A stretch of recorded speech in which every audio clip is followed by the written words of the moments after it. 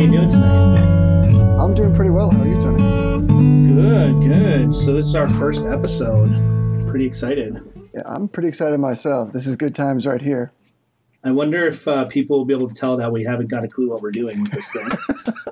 I think they have already thought that 5 seconds in. That's probably the case. It's probably the case. Abundantly clear. Yes. So we're talking about the church tonight. Yes, so, absolutely.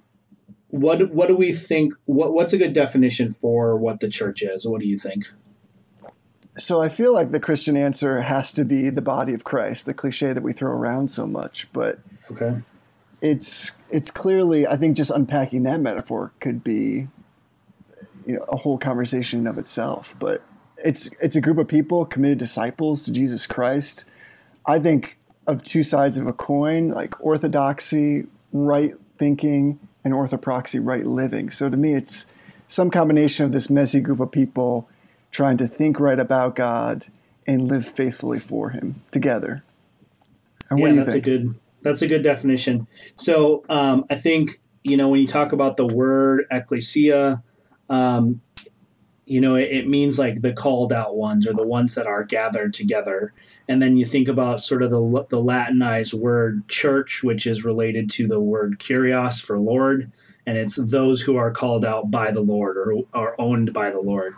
And so, we have like the sort of spiritual universal church, which is all of the believers across all time, unified as in their union with Christ. They're also unified with each other.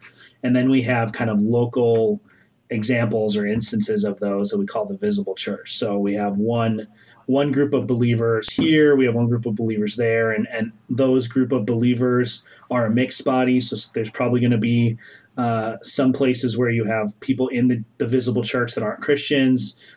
You have some places where there are Christians who aren't in the visible church. But universally, the church as a whole is this kind of invisible body of believers who are called out, set apart by the Lord, and who are owned and are servants to that Lord. I appreciate you throwing out the Greek and the Latin like 30 seconds in. I do try. That's what I'm talking about. So you and I come from very different backgrounds as far as our kind of experience of the church goes. So I can kind of start here. I didn't grow up in the church, and that really shaped kind of my view of the church. So when I was very little, maybe like 6 or 7 years old, my family brought me to church, and I was part of Sunday school. And I remember real distinctly, like one day when the teacher asked like how Jesus died, and I knew that he was on a cross, but I didn't really know what that meant. And I said they must have put the cross on like a train tracks, and then he got hit with a train. And I didn't understand. And then for whatever reason, and there's a lot of different reasons, but we stopped going to church until I was like 15, and I went to youth group with some friends of mine. And so I didn't really know or feel like the church was a thing that I was a part of. And then even when I started church, when I was 15, got saved, went to one of those youth rallies, gave my life to Jesus, and I was in this big mega church where we had a really developed youth group. There was like 500 people in the youth group, which is, like 5 times larger than your average church in America. And for me, that was church. And so all through high school and even like college, I was going to church on Sunday mornings, but between youth group and then being a leader for youth group, that was church. That was kind of what I went to. So this idea that the church is a spiritual body of all believers was really solid to me.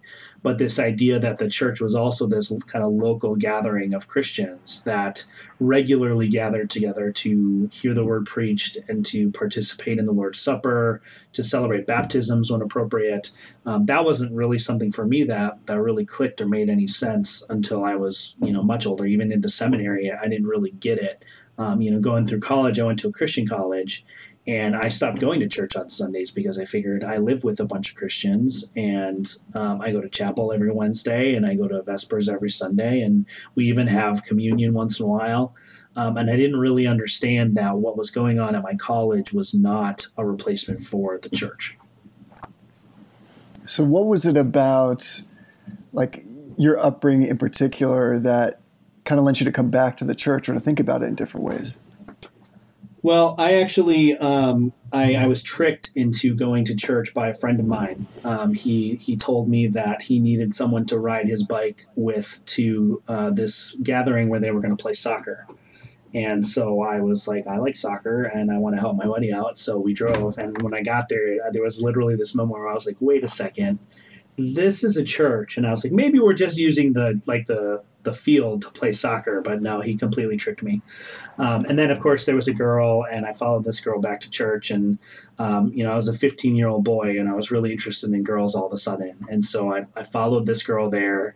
And then I wanted to get confirmed because I thought that would really impress this girl. And then part of the requirements for the confirmation program was that you had to attend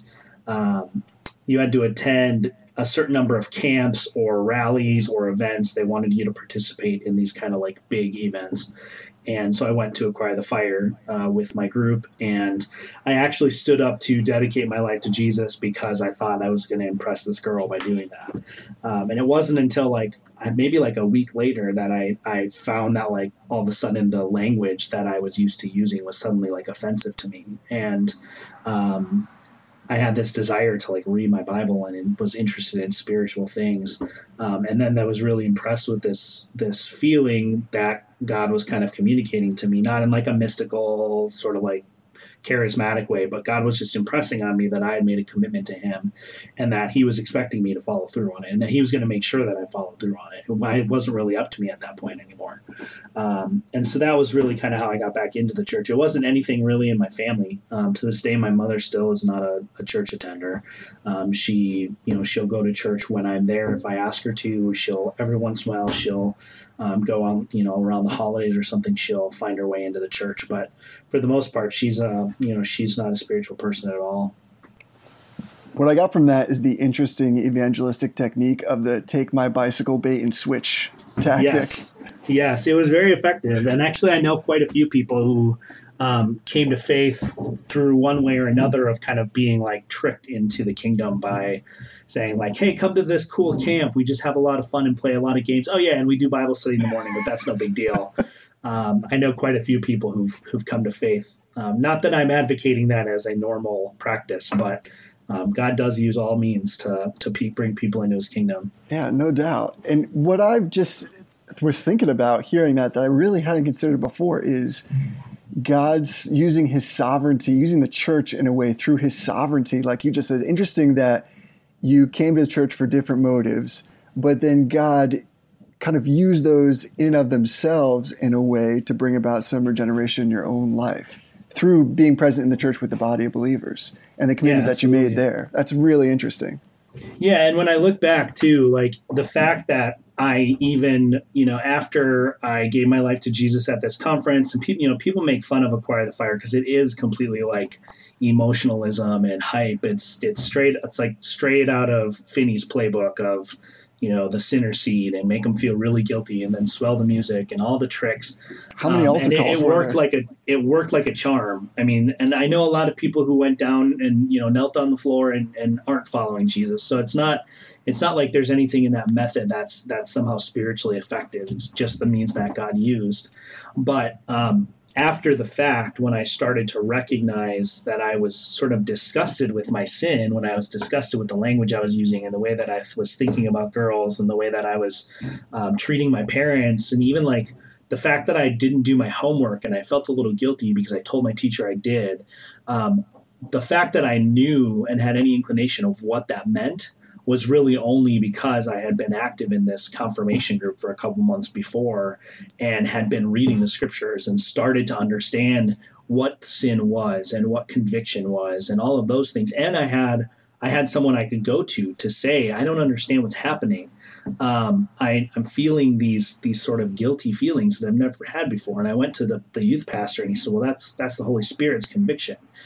So it really was, the ordinary means of grace of God's presence amongst his people and the preaching of his word and the power of the scripture as the Holy Spirit kind of impresses it on us.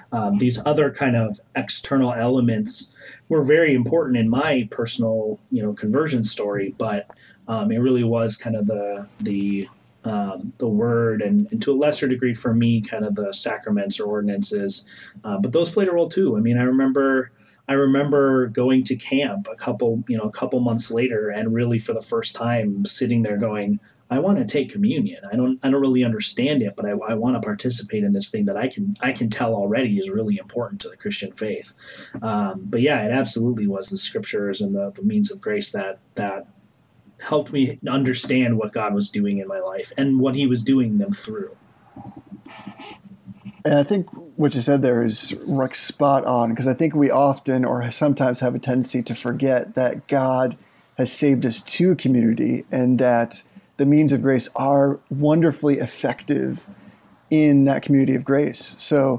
So much of how God shapes us, informs us, and brings about conviction is really done in the body of believers. It certainly can happen privately, but corporately, there's something special about the way in which he works, kind of the community hermeneutic, and exactly what you're saying. It's just interesting that the Lord would use that as a means to bring about conviction and growth. And I think, all too often we think we want to be good listeners of the sermon. We want to sing a couple of songs with people. We're encouraged by being with others who are like-minded or by singing the music together. But it's definitely so much more than that. Yeah. So what about you? What's your background, and how does that inform how you understand the church now? We have wonderfully different backgrounds. Yes. Which is great for this conversation. I don't know if they can be, maybe they're more opposite. Can they be more opposite than this? I don't think they can. I don't think they could. It's a little strange, I think. So my background, and there's like great irony in all of this, because our stories intertwine in strange ways, like across time. Yes, they do. Because of this. So my father's a pastor, and he continues to be. And so I grew up in the church, which is, of course, what anybody who's related to a person in vocational ministry says. But for me, the growing up in the church is particularly important, because not only was I involved in like the life of the church, which is generally what we meet in the activities, but I actually grew up in the same building as where the church was. So this, old like 1800s building that was formerly a small school library, 3 floors. First floor is a sanctuary. Second floor was split between Sunday school rooms and part of the parsonage, and the third floor was all the parsonage. So my understanding of the church was always kind of this nebulous concept. Like, I don't know, have you ever been in a church building, like, I don't know, when nobody's there, like in a sanctuary, and it just has that like sense, like that kind of like holy, like the ark is about to show up, like behind the pulpit kind of sense. You know what I'm talking about? Yeah, I do, because I actually happen to know the building you're talking about intimately, and I'm in that sanctuary frequently. So that's what's great about this is now you live in the same building that I grew up in. Yes. And you are intimately familiar with all this stuff. So this is why this is fantastic. So that experience, which I'm sure like every even nominal Christian has had, where you walk into an empty sanctuary and there's grand space or high ceilings or whatever, and there's kind of this like little aura about it. That for me is like very much diminished, because to me, the church was an extension of the place in which I like actually lived. So what's odd is, in terms of like that spillover, that blurring of lines, it wasn't so much that I thought that the church was my home, like the sanctuary is my personal playground, so much as I just felt that the place in which we live, where we actually ate our meals and slept, all of that was in some way shared in a more communal sense with the actual people of God, that it belonged to God, that it was leased to us by his good measure, and that it was meant for service. So it was a wonderful experience. I think it's probably strange, because we still use the sanctuary for like non-sanctuary things in my family. Yeah. Like, for instance, like probably to this day, like if you wanted some privacy, because the parsonage was, somewhat small, but adequately spaced for us. There were 6 people in my family. Like, you go down to the sanctuary and just hang out, pulpit, pews, you just chilling. Like, I called my wife when she wasn't my wife for the very first time from the sanctuary. So nice. I have a memory of just like, sitting in the pew, chatting, having casual conversation with her. So it's just a weird experience. So the church has always been a part of me, and I've always felt this kind of sense of solidarity with a true understanding that just like your family, it's almost as if God chooses the church, the local body, for you in a sense. And there's always going to be people with whom you disagree or have different personality perspectives. But it's a bit like your family in that you got to work through it. Like, you're committed to them for the long haul, and that means raking leaves, and sometimes it means praying with somebody. Sometimes it means visitation or bringing a meal. Sometimes it means just hanging out and having a good time. It's all those things, but I do love that my background made it intensely practical because we were just present in people's lives, and our very living environment definitely spoke to that. So, I mean, you feel some of that now with being that you live where I grew up? Yeah, I do. So our listeners probably have no idea who either of us are. So what we're alluding to is I'm married to Jesse's little sister, and my wife Ashley is now on staff with her father at the church that Jesse is talking about, and I now live in the parsonage that Jesse grew up in. So my wife is actually in the other room sleeping. Well, probably not sleeping because I'm pretty loud, but trying to sleep in the room that her parents lived in as their bedroom when they were growing up, which isn't weird, not even a little bit. So yeah, I do. It's funny because when we've got this new Westie that everybody loves, but she's just a bundle of way too much energy sometimes. And one of her favorite treats to do is if she goes outside and she goes to the bathroom the way she's supposed to, and I can be confident she's not going to have an accident. When I bring her in, I take her into the sanctuary and I let her run because it's the biggest single room in the building. We can let her run up and down the halls a little bit, but she's still little. She can fall down the stairs, but she loves to run in that sanctuary. And so there is kind of this demystified, which for me has been really helpful because I remember when I first came into the church, we did like this lock-in, and I remember like we went to the sanctuary and we played games in the sanctuary, and I was like, whoa, wait a second here. This is the sanctuary. It's called the sanctuary. You can't play games in the sanctuary. And, now that's just a room. And it's for me, like, it's funny because your mom, my mother-in-law, who is also my mom, she's very quick to tell us, like, make sure you keep the heat down, make sure you turn the lights off, which is something that I always forget to do because growing up, that wasn't something that was important to us. But, we're always being told, and rightfully so, that like, this is God's money that he's provided for the church to pay the bills. And so we should do our part by, instead of turning on the heat, which isn't existent in the third floor, but instead of turning on the heat, you put on another sweater or you grab a blanket, or instead of, turning on the air conditioner, you just drink another glass of water or something to cool yourself off, take a cool shower. Even things like making sure you're only doing laundries on the weekend. So there's a connectedness to the life of the church, which even for us goes down to like some of our financial considerations about our own stewardship of things that the church pays for on our behalf, that I didn't ever experience before. But yeah, as far as the building goes, it is a very kind of demystifying experience, and I think it's really good. I know when I have like a paper that I'm working on, I go down to one of the Sunday school rooms and I spread all my books out because I don't have anywhere in the parsonage that's like that. I love that. And yeah, so it's at one level that room is an extension. The church part of the building, as opposed to the parsonage, is an extension of our home. But at the same time, there are times where our home becomes an extension of the church parsonage or of the church building. And I know that growing up, you experienced that. And even when I first, started coming to this church when I was dating Ashley, I remember we would come upstairs and sit in the living room of the family living room to do Bible study for the whole church. And the whole church would come and sit in the living room. And so little things like that, I think, have really shaped and changed the way I think about the church. Yeah, it's been, for me, that exactly what you described has been all about not only like just demystifying the sense of a physical space that God is supposed to be where he's more holy or his presence is more profound, but really reemphasizing for me all along this idea that because of God's indwelling spirit, that the new temple is the people, where they gather and wherever that can be. So it was this kind of like blue collar sense of church, and the building had so much less to do about it, which I think was like gloriously irreligious, if I could say it that way. Like, yeah. I think one time my brother and I, we played hockey and stuff in the sanctuary. We've done all kinds of stuff like in all those rooms, but we've used them, I think, in ways I'd like to say bring glory to God. Like, we've enjoyed that space as a family, as, the local body there doing all kinds of crazy things. So it's been great. So this idea, like, and at the same time, like I've often struggled with this sense of, like, if you go to Europe, you see these grand cathedrals, and I do appreciate that in that culture where monarchy was so well established for so many years, when it came to saying, let's build a place for the people to gather, they were very concerned that they had a heavenly king and he should be given the kind of treatment in the architecture that would be equivalent or greater than their earthly royalty.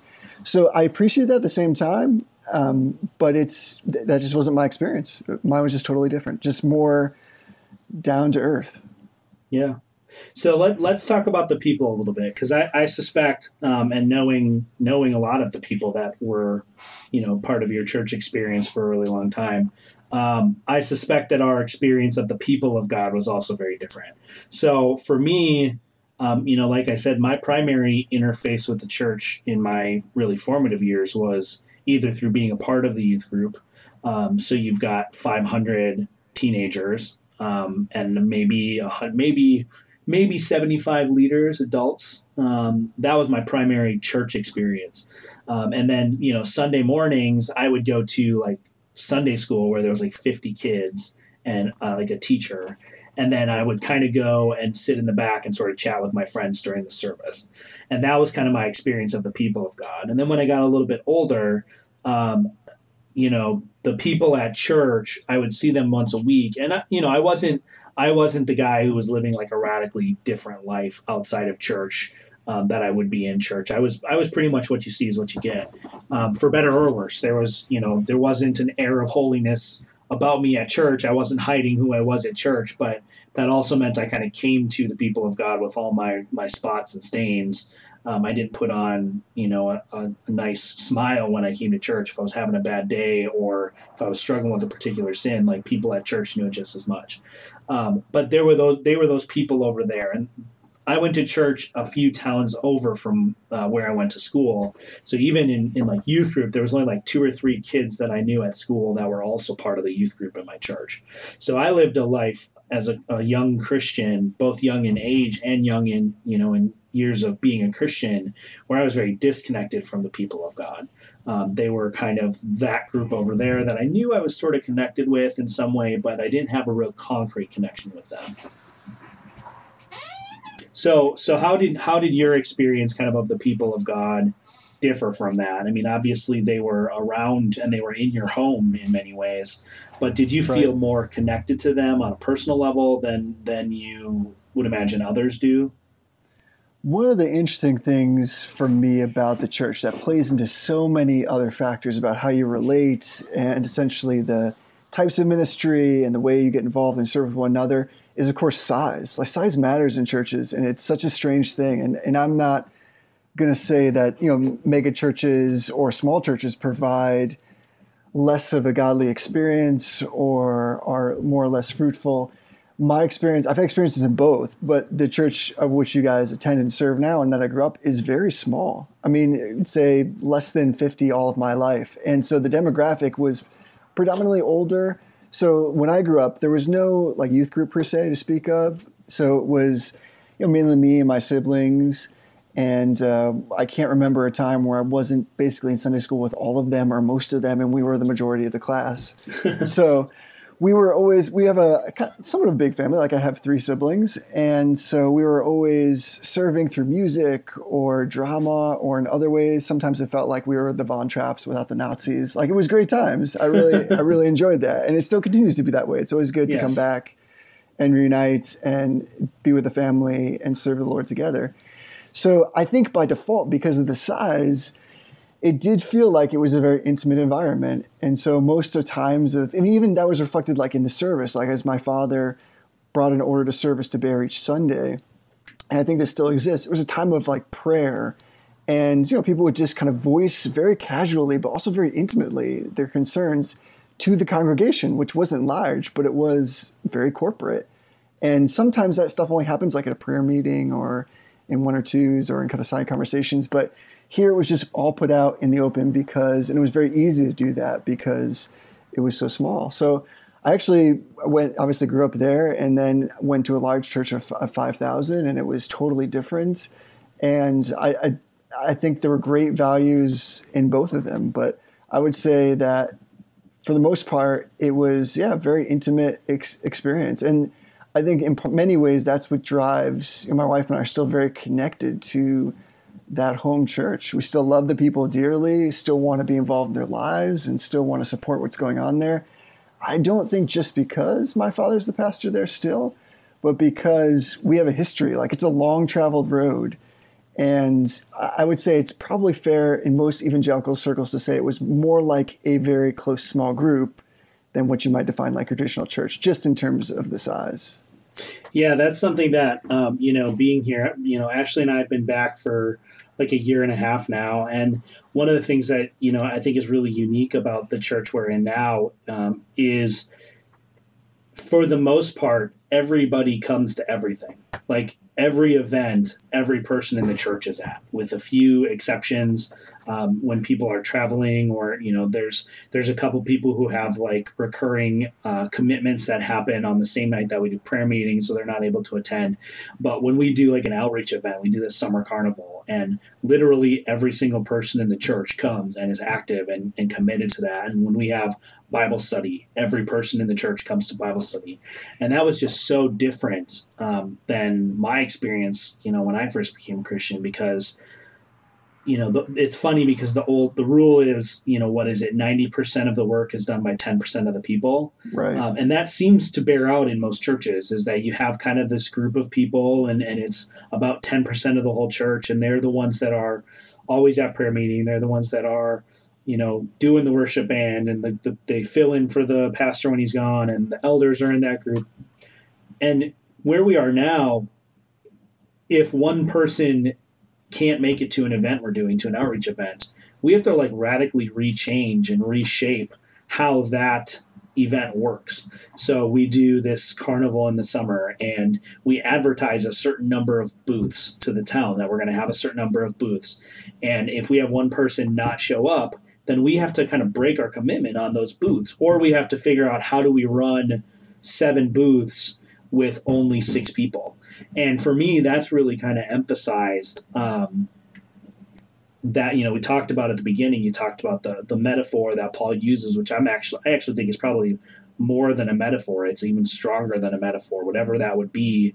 The church really is a body. It really is a functioning organism in a real way, more than just a metaphor kind of sense. And here at New Hope Community Church, it's really like that. Is if one person is missing, we really feel it. And so, I think the megachurch model has its strengths, but I remember that was one of the things that was really difficult for me, is when I got done with college and I realized, all right, I'm not living with Christians anymore. I'm not going to chapel on Wednesdays. I'm not going to Vespers on Sunday. I need to get back into a church. I went back to my megachurch. And even the people that I was close to when I was there regularly in high school and early college, they didn't seem to care that I was back. So even the people that I was close to previously, I didn't really feel like they missed me. And it's not like I was like, oh, nobody misses me here. Nobody cares about me. I'm going somewhere else. But it was this sense that I'm not needed here. I'm not a part of this body, and this body is just fine without me. And so I ended up going to a church plant that had a much greater need, but also I felt like I was part of the body in a way that, I wasn't the most important person. That's not what it's about.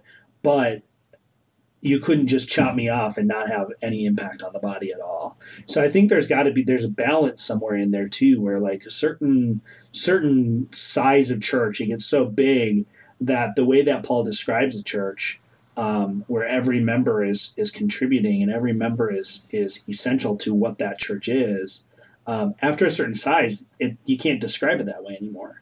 And so I think there is kind of maybe an upward limit.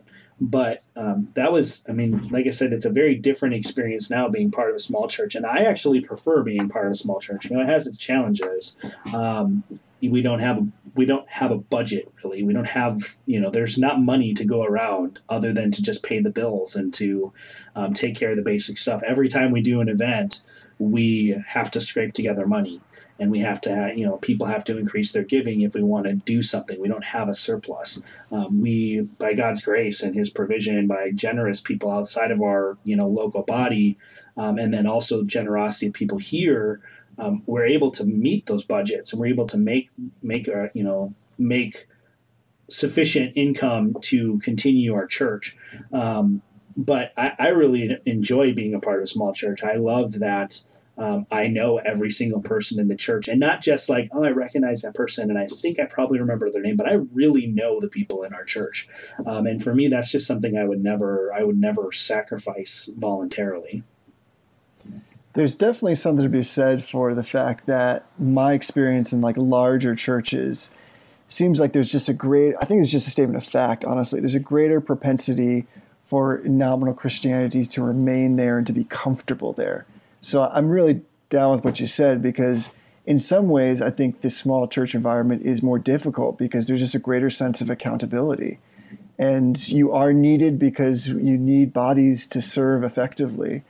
And when I went to a large church, basically they tried to create the small church model within the large church, of course, to make sure that people felt connected. And they were continually emphasizing getting people connected because they knew that if they didn't at least sense that there was somebody who remembered that they weren't there or knew their name, they were just prone to leave. So you're right. They both have their challenges.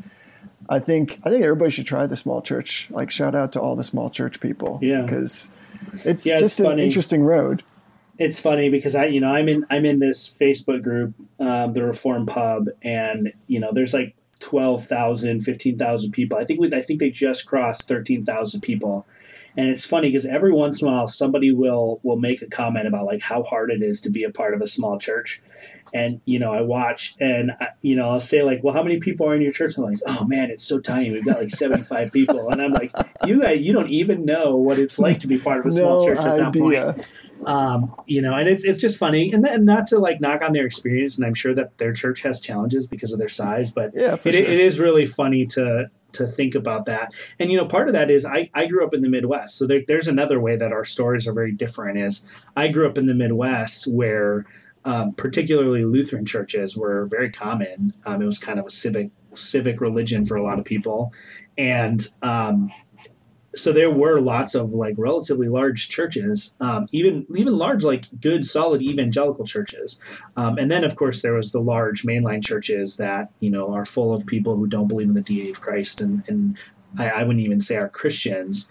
But then you move out, I move out to New England for seminary, and I went to a relatively large church for a New England church when I was in seminary. And I think there was like maybe 100 people. We were at a church in Connecticut where it was pretty big and there was like 75 people. And just my concept of what a small and a big church was completely changed like radically when I moved out to New England. Should we just start another podcast that's called Small Church? You think you know, but you have no idea. There you go.